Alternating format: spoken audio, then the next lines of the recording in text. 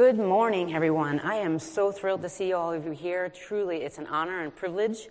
I get to share a story today that is unique to Texas Children's Hospital. My name is Barbara Jo Acuff. I'm a pediatrician by training, a cardiac critical care by training, which means I've done critical care medicine as well as cardiology in pediatrics. So I take care of probably the sickest children in the hospital with cardiac disease. So I'm going to bring you into my world for the next hour, and I'm going to hopefully tell you a story of our data journey over the next over the last 3 years. Is probably the most or the least technical session you'll have all week. So really, one of the times to just sit back and relax, and let me tell you a little bit about what's going on down in Houston. I do not want to take 100% credit for what's going on down there. Amanda Welt is over here in the front row from Prominence Consulting, who has really helped me, especially in the last 4 months, push this into great fruition. Maybe 6 months, you think?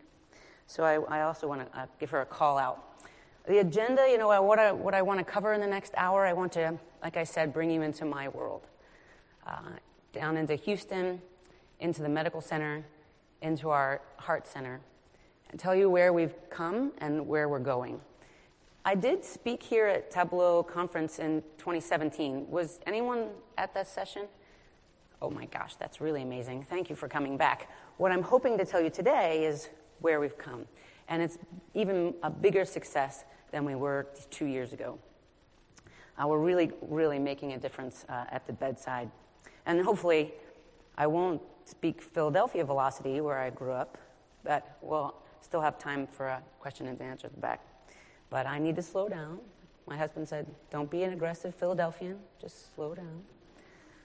So I've been at Texas Children's for 4 years. Like I said, I was actually trained and grew up and trained in Philadelphia, and then was recruited down to Texas Children's Hospital. It is a big place. It is no lie that everything is big in Texas. So it is the largest and most comprehensive specialty pediatric hospital in the country. I can say that with confidence. We are in the middle of downtown in Texas Medical Center. It's a city within a city. And dare I say, our campus is even a city within a city within a city. And 11,000 employees, 2,000, probably an underestimate of board-certified physicians and subspecialists. The busiest cardiac programs in North America. This time last year, in September, we opened a state-of-the-art legacy tower. And it is a tower of intensive care. There are 4 floors of pediatric ICU. Floors. There are 3 floors of cardiac intensive care. Our ORs are there. Our cath lab is there. We have 1 recovery unit floor. There's a helicopter pad on the roof. And it is a sight to behold. I'll bring you into the lobby, of course, bright, cheery. We are pediatricians. And what I want to do then is bring you upstairs into our heart center. Number 1 for pediatric cardiology and cardiac surgery in the country by U.S. News and World Report, 2nd year running. We have 48 cardiac beds, like I said, over 3 floors. The next largest cardiac unit in pediatrics is probably 28 to 30 beds. So 48 is really huge. We're doing heart surgery for babies born with birth defects and end-stage heart failure, those kids that need heart transplant. Well, why do we need a dedicated pediatric cardiac unit? Because 1 in 120 children are born with a heart defect. That means in a room this size, there's probably somebody sitting in here who actually was born with a heart defect, or at least is directly related to someone who has a heart defect, or probably a neighbor. But this is all in our circle, and still, 1/4 of them need heart surgery within the first year of life.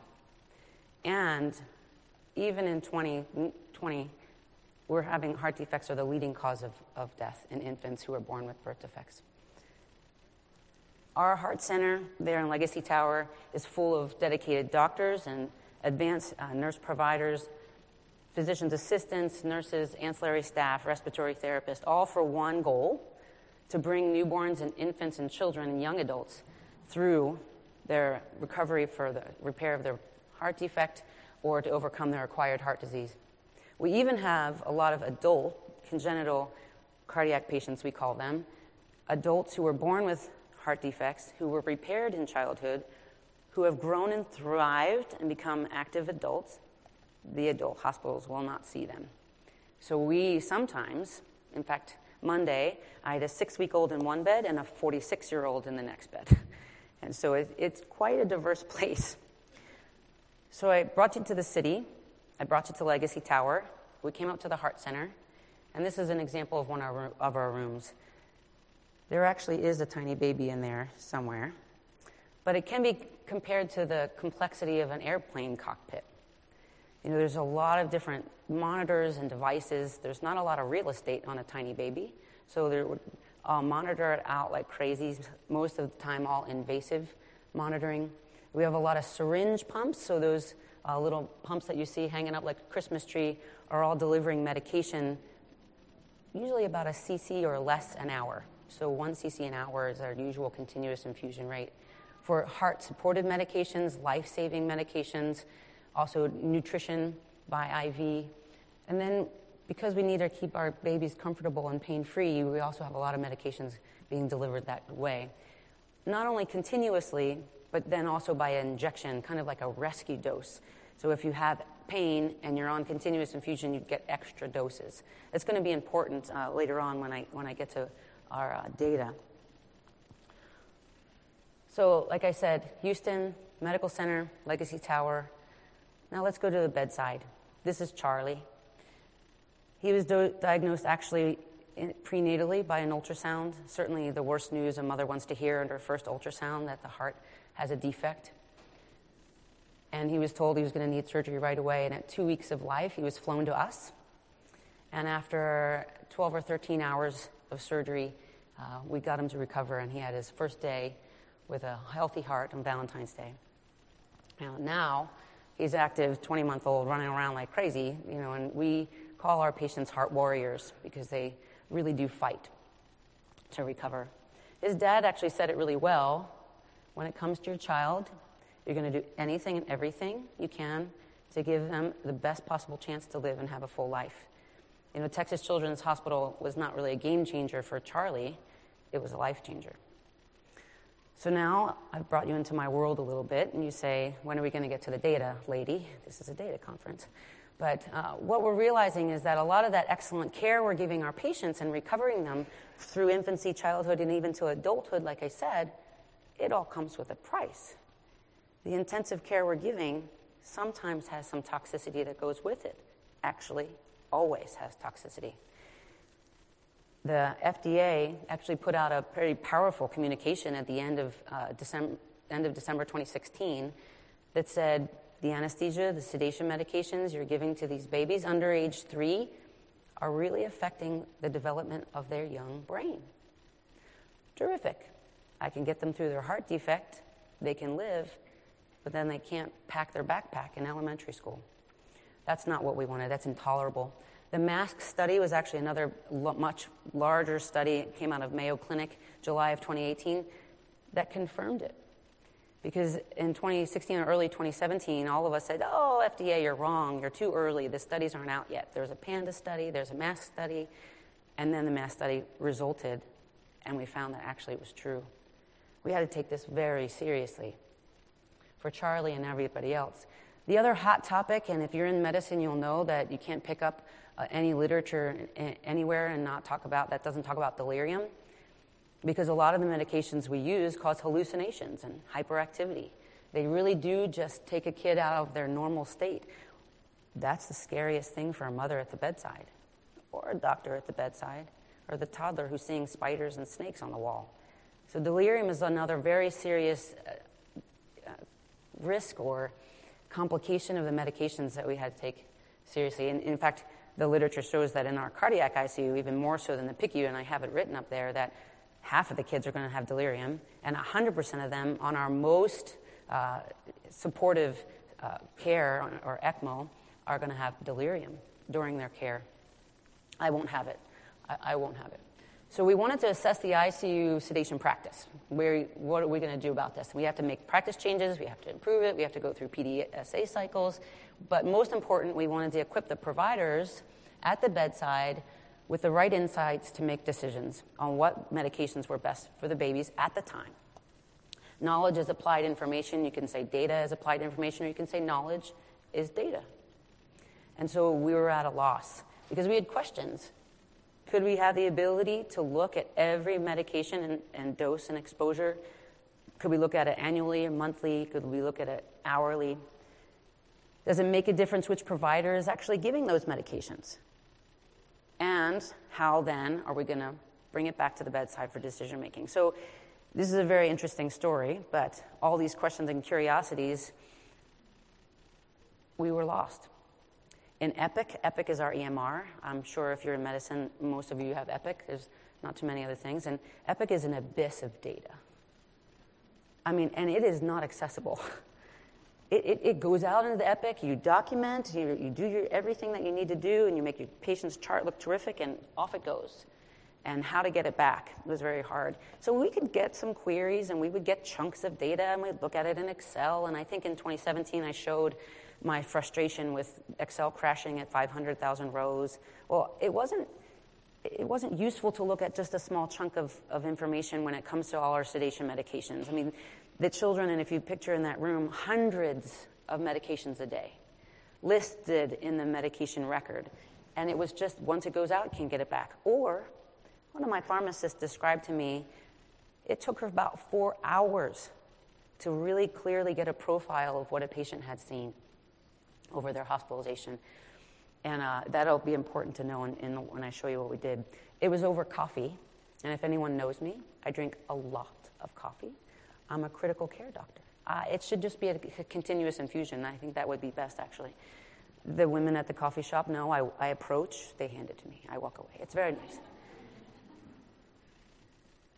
But over coffee, I was describing this problem to a friend of mine. He says, you should use Tableau. Why aren't you using Tableau? I said, what's Tableau? The hospital didn't have anything. There's some people that were using some program called Click or something. Nobody was really using anything. So I actually went to town. I went crazy. I read all about it. I downloaded a free trial. I went to put myself through fundamentals class with all the ExxonMobil people in Houston, as it turns out. Anybody here from ExxonMobil? They're my best friends, actually. They just put up with me. I was in the back asking a bazillion questions, and they're already sending off dashboards to their executives in the helicopters. It's really crazy. And here I was, and I'm just a little doctor back here. I have data. But I didn't know. I was trying to translate, right?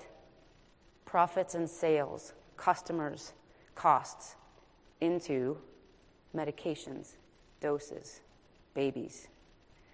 And so in those classrooms, I would just quickly translate it back into my head, and it all really was still all in my head. But then trying to get it going. Not a lot of support. Was still alone in my office doing a lot, but we got it going. We got it going good. And we started seeing things like this. This is looking at all the data. This is looking over a couple of years, counting every dose of the most popular medications we use, which would be the top blue is opioids, pain medications, very powerful pain medications, making the newspaper every day. The bottom is our benzodiazepines. Those are the drugs particularly pointed out in the MAX trial and in the FDA communication to be poisoning babies' brains. Okay, if this was your financial advisor giving you this report, you'd be pleased and happy, but if this was your doctor giving you the report on your own baby's exposure to medications, it would be unacceptable. And that's where I stood. This is unacceptable, and we need to make a change. This is a money shot. I'm going to explain this a second, because this was really what got everybody's attention when I started putting all the data together. These are all the medications given over a couple of years, put on a report by hour of the day they're delivered. So across the bottom is midnight, 1 a.m., 2 a.m., 3 a.m., 4 a.m., all the way across to 11 p.m. And then what this graphic is showing is the number of doses given by that hour of the day. This is what we always thought was happening, but no one actually could show it. 4 a.m., 7 a.m., 7 p.m. If you're in medicine, if you're in an ICU, if you're in a hospital, you know that there is a rhythm to the unit. At 4 a.m., all our chest x-rays are done. At 7 a.m. and 7 p.m., our nurses do handoff. Our babies and our patients and our children and our adults were getting a lot of medications at those specific times during the day, probably more nurse-driven than patient-driven. We needed to make that change. And so what we did was we went crazy, and again, massive education strategies. We put out a lot of mandatory learning modules. We introduced an validated objective score for sedation. And Texas Children's Hospital had not had one of them before. That's why it was like free goings on, and we just had more and more and more doses being given because there wasn't an objective score. Sometimes they're looking at monitors or they're looking at their watch, dosing babies, rather than looking at the baby and what they need, or the child and what they need. So now introducing this objective score was how we intervened. So we intervened with implementation, went crazy with it. We changed the way they were documenting in Epic so that we could capture the data a little bit better. And we developed sedation protocols, more of, I don't want to say a recipe, that's a strong word, but more of a pathway to follow. If you have an objective score that's above what the doctors want, then you dose medication. If your objective score is where you want or lower, maybe you have to think about decreasing the medication, which was a whole new opportunity for our patients to actually decrease the medication. These are the sedation protocols, not meant for you to see, except that they're very colorful. Again, we're pediatrics. But they address the medications for pain and sedation, and the purple is actually how do we get them off it. Because like I said, in all the papers everywhere, the opioid crisis is hot and heavy, and I'm causing a crisis in my cardiac ICU. Giving children a lot of opioid medicines for pain, maybe a little bit more than they need. A long exposure, a long dose causes addiction. And then it causes withdrawal. And if you have a delicate heart condition, withdrawal can be deadly. And I can definitely point to periods in time where I have patients withdrawing from opioids and arresting. So we have to be very careful about it. So we have a pathway that addresses how, then, if we're on the medicines, how do we come off them? And the teal pathway at the very end is our delirium pathway and how we can address delirium. Most of the time, it's just by controlling the environment. So that's all our education. So has all this profound education and communication done anything? So dare I say yes. So this ticked down for the first time over many years. The number of doses the babies got, especially the bottom one, which is the benzodiazepines, we really made a difference. So it was January 2017 that we introduced that validated score, all the education, and we started to see a tick down. This is very exciting. When you show people data, probably all of you know this. First you show them the data that things aren't looking so great. Then you show them the data that things are improving, and it causes a little wildfire. People get excited, and they want that to continue. This is actually showing the daily average dose. This is kind of by hour of the day, but this is average number of doses per day over the quarter. We're getting extracts here from Epic, so I'm using them in Tableau. But I'm getting quarterly extracts, and you can see, though, over the quarters in 2017, a significant drop, in fact, 12% for opioids, a decreased exposure in our patients. 26% drop in benzodiazepine exposure. And also, it was important to know, we didn't have an increase in safety events. So these kids weren't wiggling out of their invasive monitoring. They're not levitating off the bed in pain or screaming, discomforted. They're actually awake, tolerating things, able to interact with their parents. You know, to see a child who's on a lot of different ventilators and monitors open their eyes, suck on a pacifier. Truly, this was a big win. This is 2017 again, too, and I'm showing this because the line graph is showing the number of doses, and like I showed you a couple of times already, we had some success in 2017, and the bar graph here is showing the total average dose, like the number, actually the dose, milligram equivalents that the patients are getting. And that was also falling, except there's a really high spiking bar there. The week, this is by week. The week there is August 25th, 2017. Anyone know what happened in Houston? Hurricane Harvey. And this is just very interesting to point that this showed up on our data because we had nurses stuck at the hospital for 5 or 6 days. And the patients got sedated. So, when your nurses and your staff are undergoing their own psychological stress, they're worried and anxious about their own families at home. They're worried and anxious about what's going on in the city. Our patients felt it. This has never really been shown before. Like another one of those, hey, we think that's probably going to happen, or we think that probably did happen. Actually, the data shows it. And this was actually presented at a national conference to our nursing staff. We need to support them because the next Harvey will happen. The next natural disaster will happen. How do we support our staff better? This is not pointing to the patients. They did fine. I'm more worried about our nurses. So did this sustain? Barbara Jo, you're telling us all this great thing, but how do you sustain this? And actually, that's the biggest problem written about sedation practice in any ICU is the sustainability of a protocol. Their problem, if you read the articles, is they didn't have any way to follow it. So by having all of our data in Tableau, we were able to follow it. And you'll say, well, Barbara Jo, this looks exactly the same as 2017 did. Okay, great, it's falling. The problem is that the quarter one of 2018 was actually higher than the previous quarter one of 2017. And all of us started freaking out. Oh, no, all that effort. We realized that the Legacy Tower was coming. Remember, that was September of 2018. They had hired a huge number of new nurses. And we had to redo all the education. And unfortunately, or fortunately, a new nurse who doesn't have the experience, who has a child who has half a heart, is going to probably dose a little bit more than their experienced nurse who's been there 2 or 3 or 4 or 5 years. So we saw an increased tick up, and so we just pushed out the education again. We put a lot of effort into it again, and again it started to fall. So by having the data, you show the data on a regular basis, you can have control over it and sustainability that no one in the country has been able to do. I know, bragging, but 2019, we're not really quite finished quarter 4 yet, but this is our 2019, so you can see. And I have a feeling our opioids are going to plateau at some point because we are a surgical unit, and the pain medications are still going to be used. So at some point, we're going to plateau out. And again, I can show you other graphics, but we are not having the increase in safety events. So this is tolerable. And I think we can say that the kids are being dosed more appropriately. So this is that daily dose again. That graphic I told you was the money shot. We're still seeing the rhythm of the unit. Okay, X-rays are difficult to do on a kid who's tied up with everything monitoring and on a ventilator with a tube in their throat. So I get it. And sign out has to be quiet and important, because if you miss a detail to the nurse taking over, that could actually be just as dangerous.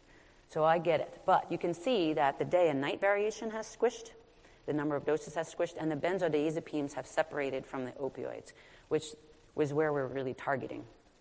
And again, in the 2019, like I said, we're not quite done, but we're following it actually on a weekly basis, and it remains to be here. So we looked at all the historical data. The number of bolus doses I was telling you about, so those rescue doses, the extra doses. The total dose exposures, also following how many milligrams the kids are seeing total. How we affected anything else, ICU length of stay. That would be important. ICU length of stay has been linked with higher mortality and morbidity, which means the longer you stay in my ICU, the more risk you're going to kill you. I mean, basically, because we have a lot of complications that come with our excellent care. We have affected length of stay. So this is both medical, this is over a couple of years all aggregated, but our medical patients who haven't had surgery and our surgical patients who have had surgery are not staying in the ICU as long because they're more awake, because they're not withdrawing off their opioids for days on end. So we're able to get them out. Forward progression of care. I like to call this slide forward progression of care. And for all the people, I'm sure that there's some business people in here, because this means money. If I can get the children out of the ICU sooner, then Dr. Calderon, our chief of cardiothoracic surgery, can do more surgeries, which brings all the bucks. So decreased ICU length of stay, not only excellent for the patients, but excellent for our heart center, because we bring in the bucks. Now we've talked about aggregate data and population kind of data in our ICU, and we talked about, can we look at the provider? Can we glean any information from the data about the actual provider who's giving these medications? So we created this dashboard, and it's still a little bit beta. And then one of my variables was dropped out of our data set, which I can't talk about my relationship with IS. I'll get upset. Anyway, the top of this is showing a week's worth of doses given. Each dot is a different nurse. So each colored dot is a different nurse. The top one is actually just a week. I don't remember which week I picked. And then the bottom is actually the entire year. So what you want to do is maybe pick this guy. There's 14 doses in one shift. Our average is 5 to 7. So what we did then was at the bottom put a line where you can see there's 7 doses. That's what we're hoping is acceptable. That's the average. So why the heck did this guy or girl give 14 doses in one shift? That's quite an experience for your patient. That up and down kind of dose and a sleep, scream and sleep, scream and sleep. The worst kind of risk for delirium and a terrible patient experience. So 14 doses, why? Can we keep monitoring that? You can see that this is probably just a really bad day because the nurse in red dot nurse, the annual practice is actually not to be above 5 most of the time. So this is a bad day. But if we can look at the end of the week, review this on a Friday, then you can go back and say, it's just a bad day. Well, what about this one? So this one, has kind of a habit of giving more doses than 7. I mean, what does that one say there, 20-something? Whoa, in 12 hours. I don't even know how you give that many doses in 12 hours. But this gives the nursing leadership kind of a little spotlight, maybe a targeted education, so that we don't have to rerun the mandatory education modules for 200 nurses, but maybe just a few, just as a reminder. We're trying to create a Q card. Not a QUE like a theater, but a Q like quality, so that they can get a report, the nurses can get a report. And then this one I showed you because it's a lot of doses in one shift, but maybe getting better over the year, maybe with more and more experience, you can see that. And so this was actually, we can do some research on this to find out what's the threshold. How many months do you have to be in the ICU before you start giving fewer doses? This is to remind me now, okay, one of these is my patient. The other one is a visitor. So this Bailey, actually, she does come through our ICU very regularly and brings us a lot of happiness. But, okay, I told you the population stuff. I told you even our provider stuff. But can we really bring it down to each individual patient? Can we drill down into the individual patient?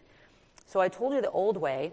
And those of you that were here in 17, I was still working with big extracted data sets. Like every now and then when my pharmacist got a chance, we'd get a SQL query and I'd throw it together and I'd blend and join it, which has all kinds of difficulties. And then I would report it. Okay, well, that's, first of all, 3 months old. How am I going to act on that? And then, of course, then there was a lot of difficulty. It was data wrangling. And, it was not a very pleasant experience. Screamed, threw a couple tantrums, and got myself a critical care department, a little 4-core server. And we got a Tableau server. I had a bake sale to do it because my IS wouldn't buy it. But anyway, we did it. And now we're actually getting flat files from Epic Clarity tables on a 24-hour basis. So midnight happens, everyone's Clarity tables are updated. And then I beg, borrowed, and steal to get the right connection in order to get data sets now around 9:15. Then they go through a Python script that does some processing calculations, and then we publish and share these. And so now we have medication dashboards. Instead of quarterly, even weekly reports that I can give to the heart center, now we've brought it to the bedside. So I'm excited, and I'm really hoping this works. This is our unit. This is the 17th floor of Legacy Tower. Should I say this is only one of our units? The 17th floor, so this is not going to quite move yet, but the cursor's going to move. I hope it doesn't make you seasick. But I kind of took a movie of when I was doing the dashboard, so I wouldn't have to try to figure this out. But you can see that from 1701 all the way to 1724, this is a geographic map of our unit. And the colors are a heat map of our vasoactive inotrope score.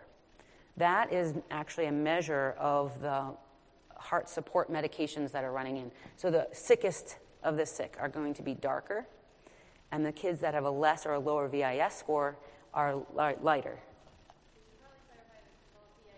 Oh, yes. No, I have it. If I run the video, I actually put it on there, that there's all the, thank you, Amanda, completely de-identified, and if any name is actually matching, it's completely coincidental, okay? Completely. So, yes, it's all. This is just demo data, and nothing is true. It's all made up. But thank you, Amanda. So the light colors are less sick, dark colors are more sick. So this is really important for us to see, right? You can see it. Now it's only as updated as midnight last night. So as this runs, I think it's just showing you, I'm just pointing out that the light color and the dark color, you see my cursor there at the light color, and then at the dark color.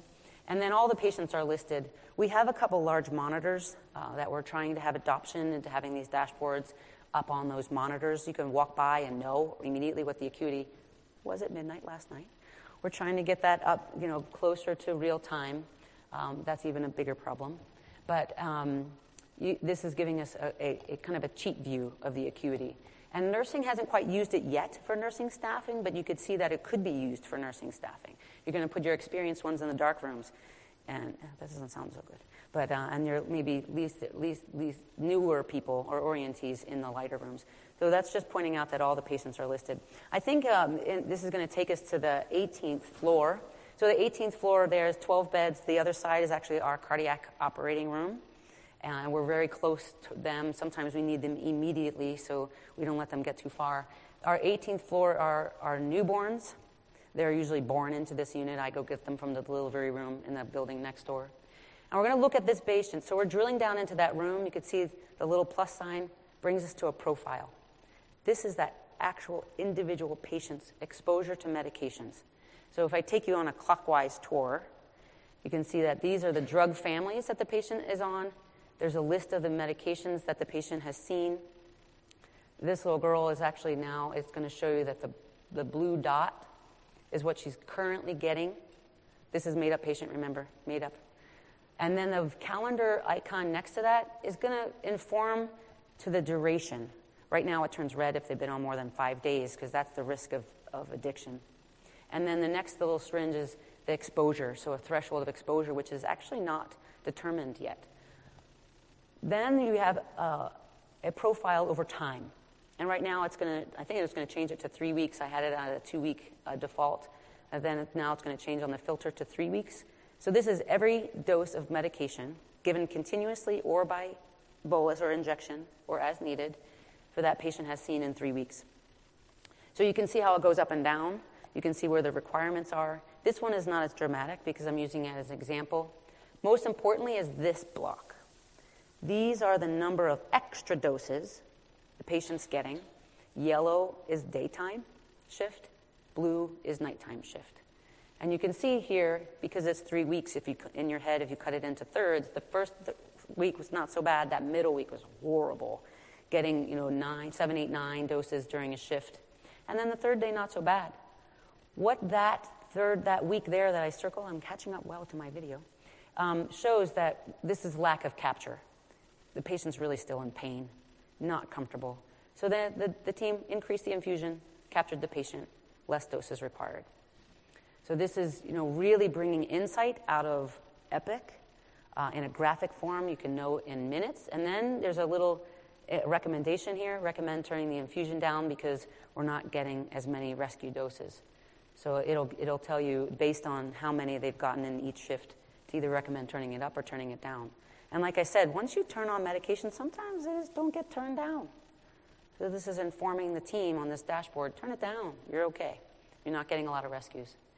What's very wonderful, and has not been previously done, as far as I know anywhere, is we can click on a drug family, opioids for instance, and see actually the exposure. So this is the cumulative dose. Now I have it set at 3 weeks. Remember in the filter we put at 3 weeks. So this is the cumulative dose over those 3 weeks. Almost 110 morphine equivalents, which is 110 doses of morphine, milligrams of morphine. There's a running sum, and that's going to go over those 3 weeks. And then the bottom line is actually the daily dose. I can't see it's too far, but just to know what the daily dose of morphine equivalents are. So the patient's on different opioids, but our calculations will convert it all into morphine equivalents so that we can interpret that. So benzodiazepines also can be converted into what we call diazepam equivalents. So just something that we can interpret. You can see that this is a very low dose. This is excellent care, trying to avoid benzo, like the FDA has recommended we do. We actually can say we have a benzodiazepine sparing practice, which is excellent news in the last 3 years. This is now going to take us back to the 17th floor. From the 18th floor now, we're going down the stairs to the 17th floor. I think I just have another example or two, so we have some time. So just another example or two. I think we picked there Mr. Underhill, fake name. I'm sorry if anyone here is named Underhill. And you can see that this patient is on fewer medications currently, but had a history of a lot of medicine. But now those blue dots are what he's on currently. And you can see if we drill down, I think it's going to change it to a couple more weeks, just so we can have a bigger picture. This is a terrible patient experience. If you look at that, that is just 8, 9, 7, 8, 9, 10. We're not quite into that 14, 20 range that we were on before, but this is still a lot of drugs given by rescue. Informed the team then to make a class change to phenobarbital, and everything got better. We have some children genetically that are non-responders. Can we identify them? We never have been able to before. Now we can. So whether this was a non-responder or not, I don't know. We actually have a partner of mine that's looking at epigenetics, pharmacogenetics. And this is telling us here again, let's turn it down because we captured him. And I think actually by the time at the other end, we're off opioid. That's excellent news. But his history showed us that he had a very high dose of opioid. Dexmedetomidine is a drug we're getting to know. It puts kids to sleep beautifully. But now we're realizing that it also has its own toxicities and its own problems, and we're going to have to deal with dexmedetomidine as well, Precedex. Now we've come down to the 16th floor, where all of our heart transplant patients and device implantations, so these kids are sometimes running around with metal hearts in them, with little plugs coming out their chest. They ride little bikes around sometimes, but or they're very sick. Their hearts don't work a lot. This particular little girl, made-up girl, is on a lot of drugs. Polypharmacy really does cause a lot of its own problems. So not only cumulative dose, but actually polypharmacy, a lot of drugs. So this right here in front of the team is all the drugs she's on, what the history of those drugs she's seen. They actually haven't made any changes over, I think, 3 weeks or 4 weeks, whatever I'm changing it to up there on the filter. But she also hasn't gotten a lot of rescues, if you see in this box. This is a very tenuous heart. It doesn't like a lot of change. Sometimes these little babies and children, they don't like the wind to change in their room. So we have to maintain them on a lot of medications. But is there a better experience they can have? I think we're going to go into her opioid exposure is bonkers, just bonkers. But sometimes we have to adopt that. We have to come up with a plan. Having this profile, having this dashboard, having this individualized plan is much easier than to figure out what we're going to do. When she gets a new heart, we'll come up with a different plan. And that's that little girl. I'm seeing what else we have on that. The difficult to sedate, all the way on the far left, you can see that she's recognized as a difficult to sedate because of this polypharmacy. 6 agents or more. It's actually 4 or more was the threshold to be called difficult to sedate. And we use this dashboard as part of the complex sedation team, a new team that rounds with each service and follows the patient specifically on what floor they're on and if they're hitting the threshold of being on more than 4 agents.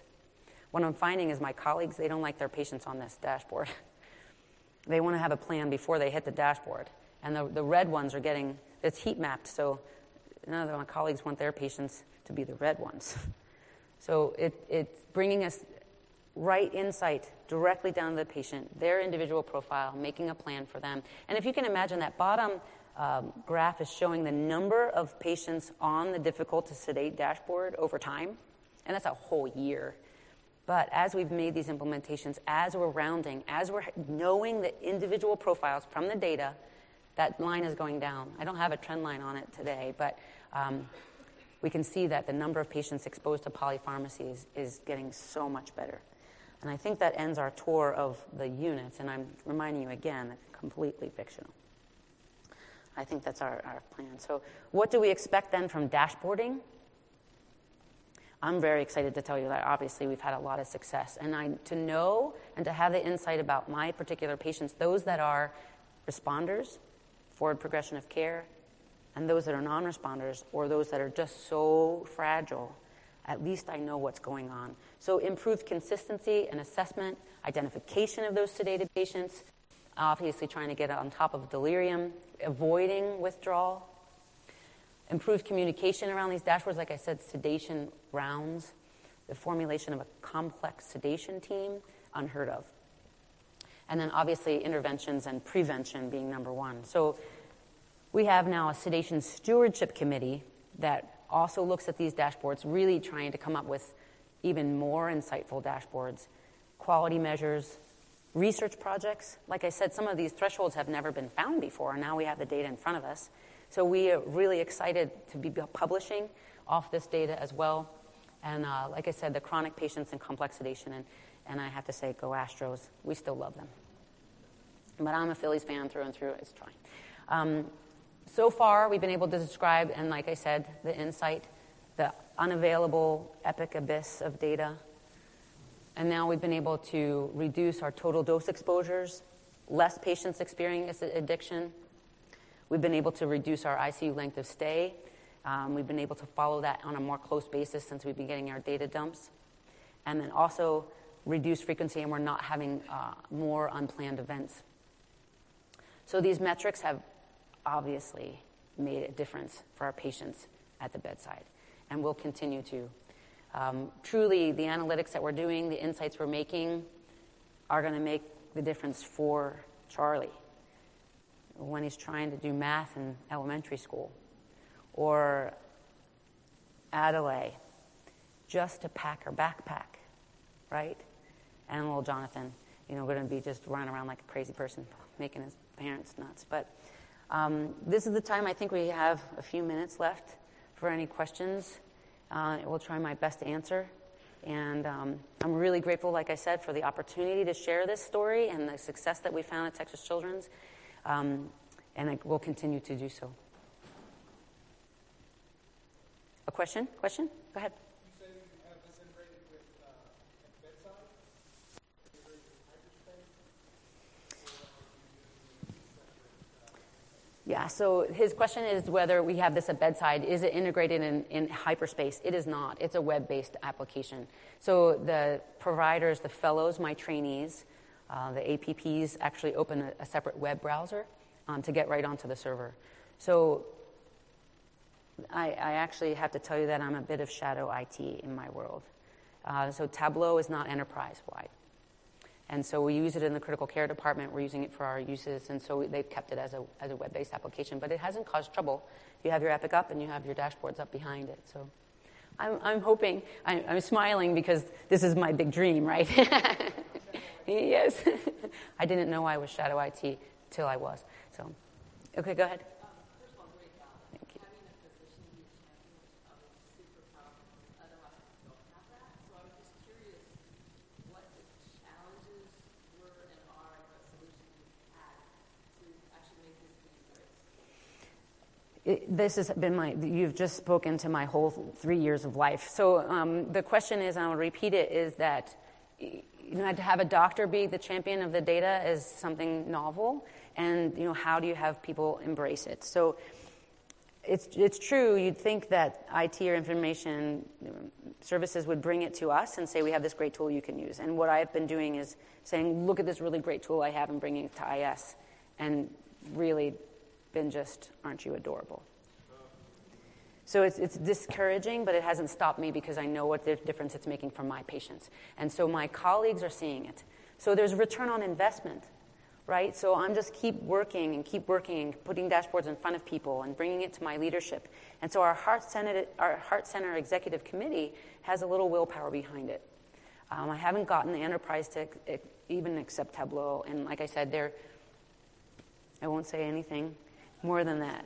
because I'll probably get myself in big trouble. But I do continually work, and so because it's so much an exciting tool and what it's been doing for us, and I haven't been able to duplicate it with any other tool, and that's all I'll say with that.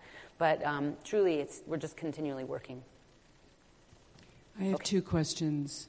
I hope that's okay. Yeah, that's fine. They're free today. So the one outcome that you've been looking at is ICU, reduction in ICU, which is fantastic, and I applaud all the things that you're doing. What other outcomes are you looking at over time? Are you looking at clinical outcomes where you're trying to link what's happening to cognitive function in these children? That's question number one.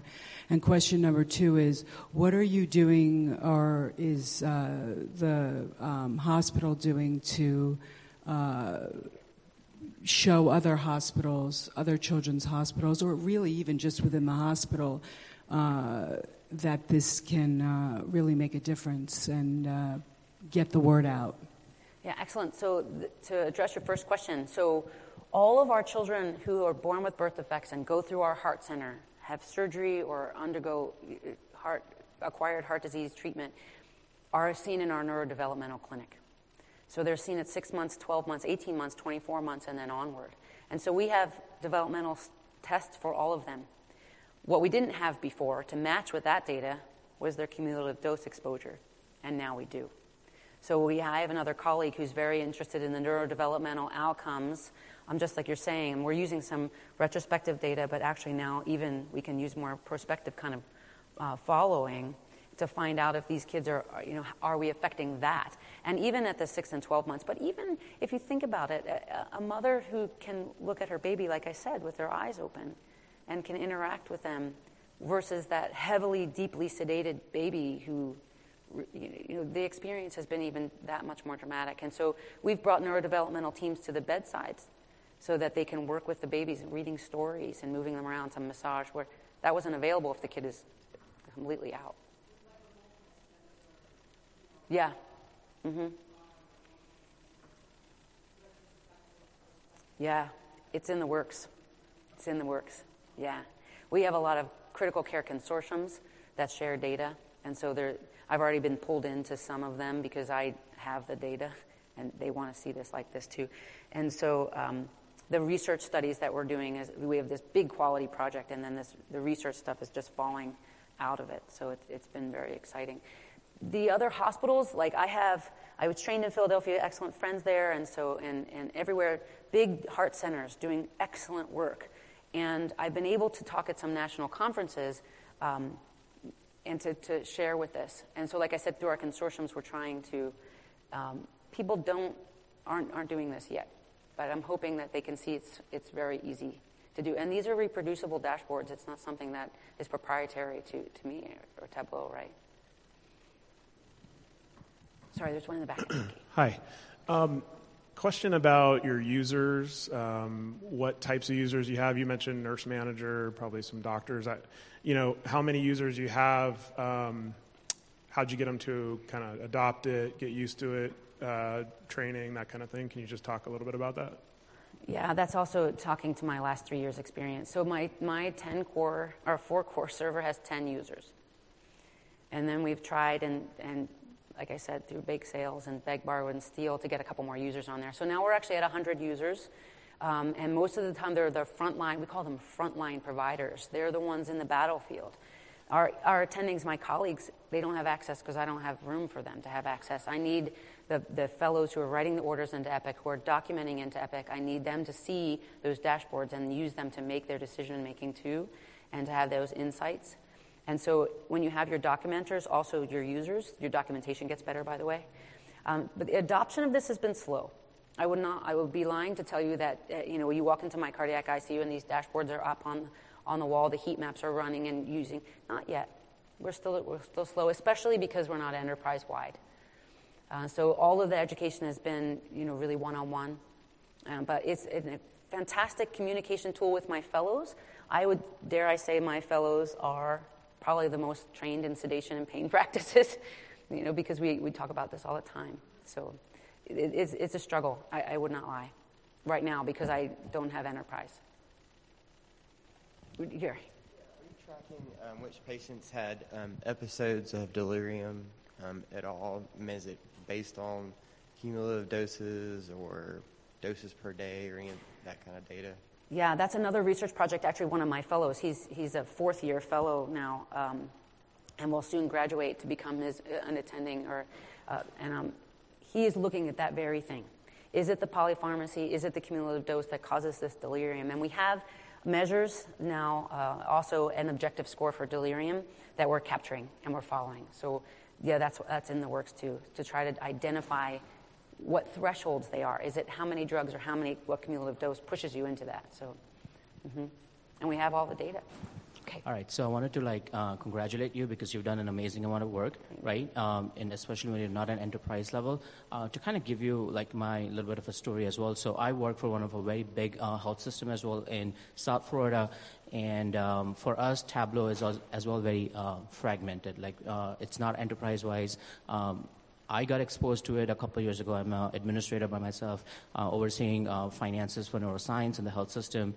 And when I was exposed to this, and I was like, wait a minute, I could do so much better with this. And over the last 3 years, when I've used all of my data analytics using Tableau, very recently I was asked to do what we're currently doing is an efficiency dashboard for our hospital from the time the order gets placed to the time the patient leaves the room and the room is available for the next patient. And once the dashboard was developed on Tableau, I have thousands and thousands of users that are actually using it and making decision out of it. Has gotten to that enterprise level notification that, wait a minute, there's something out there that we can use. And I'm so happy that in this conference, I was able to get in all of my IT people as well to kind of take a look at it and see, what we can do with Tableau. Yeah, that's that return on investment. Right. And so, and that's something that, I think we will probably, go in that direction. What I want to kind of echo with you is, we use Cerner as our EMR, and again, there's massive amount of data that resides in Cerner, but it's so hard to kind of extract that data. And so that is where one of my challenges is, and that is in collaboration with IT, just like you guys probably, is where I have to rely on them to get what I need and then be able to dump it in Tableau. Accessibility, So that's my biggest challenge. It's true, the bottleneck. We're living there. Everyone has the same problem. It'll break through sometime. Okay, one more? Yeah.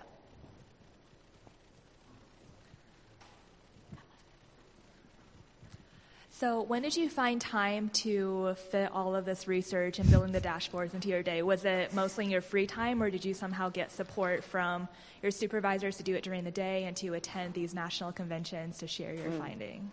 I have to answer that. Yeah, I mean, I'm 98%, 99% clinical. So we do have, because I'm a physician in the ICU, I'm also an assistant professor at Baylor College of Medicine. That's our academic support sponsor, our academic. And we have the obligation to publish. So, and we have obligation to be in part of quality projects. I just took on a big one.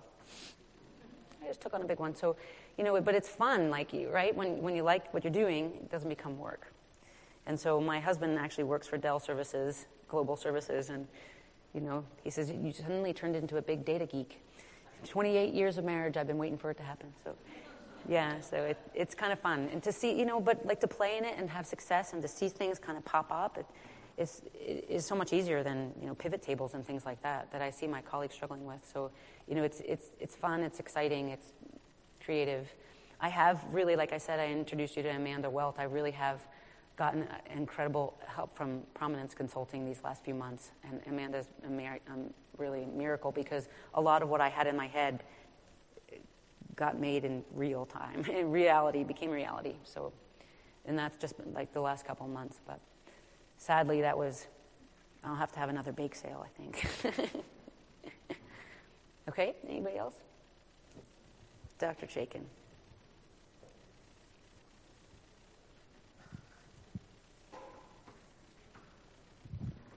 Dr. Barry Chaikin from Tableau. I have 2 questions for you.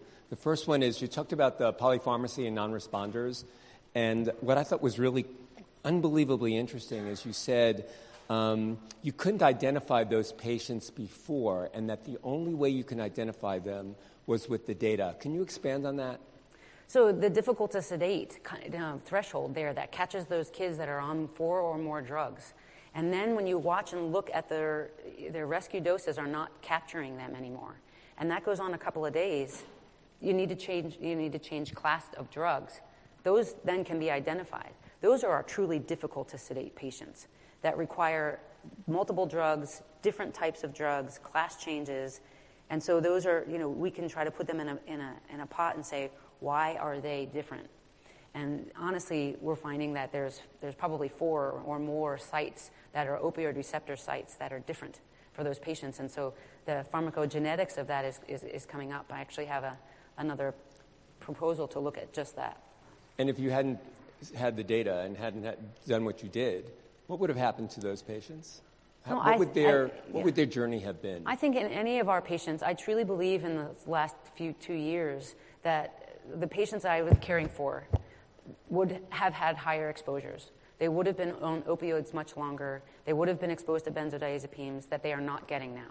And so the patients that are polypharmacy and those non-responders, we all knew about them, and we talked about sedation problems in faculty meeting, and all those kids would come to mind, but no one was doing anything about it. They would just be like, oh, they're maniacs of the ICU, and we're always going to have some. In fact, our protocols were written for the 80% of the population. We always knew there's a 20% of the population that falls outside of the protocol that's going to be on 6 drugs. And so the difficult to sedate dashboard I showed you, and the following how many kids are falling on that difficult to sedate is about 20%. So it was a guess of ours, but we could do it. And so avoiding polypharmacy, except there's still those kids that fall out. Now we can identify them, find out why they're different.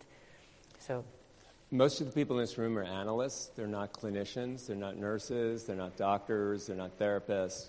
Can you give them advice on how they should work with people like you? Come and work with me at Texas Children's. And subject matter experts. I need all of you. And subject matter experts. And how should they work when they go back to their organizations? How should they approach and how should they interact with subject matter experts like yourself, clinicians, doctors, nurses, and others? So we're trying to get a lot of data, and data accessibility is the problem, like I said, at Texas Children's, just like anywhere else. And what I have actually introduced and we just started, fresh, brand new, with the word called collaboratory. So collaboration and laboratory. Because what we're doing is a laboratory, right? Data analysis and data, even discovery is a laboratory. So a collaboratory would bring together that IT specialist or the Tableau leader and then the SME. So the subject area expert comes and sits together. What I have been is that I've been the expert that's developing dashboards and bringing them alongside and showing them. But I think there's people like you who have excellent knowledge and skill that could come next to the subject matter expert and show them what you can do. But it does take that relationship. You can't do it and stay in silos and stay information services over here, IT over here, data analysts, data scientists. Brilliant data scientists need to come with brilliant clinicians and be collaborating. And I believe that's the only way we're going to have access to the data and have the data speak to us is with that collaboration. Okay, I think that's all our time. Thank you, everyone, really, for coming. I'm really pleased, really happy. I'm supposed to show that, too. Forgot to show that slide.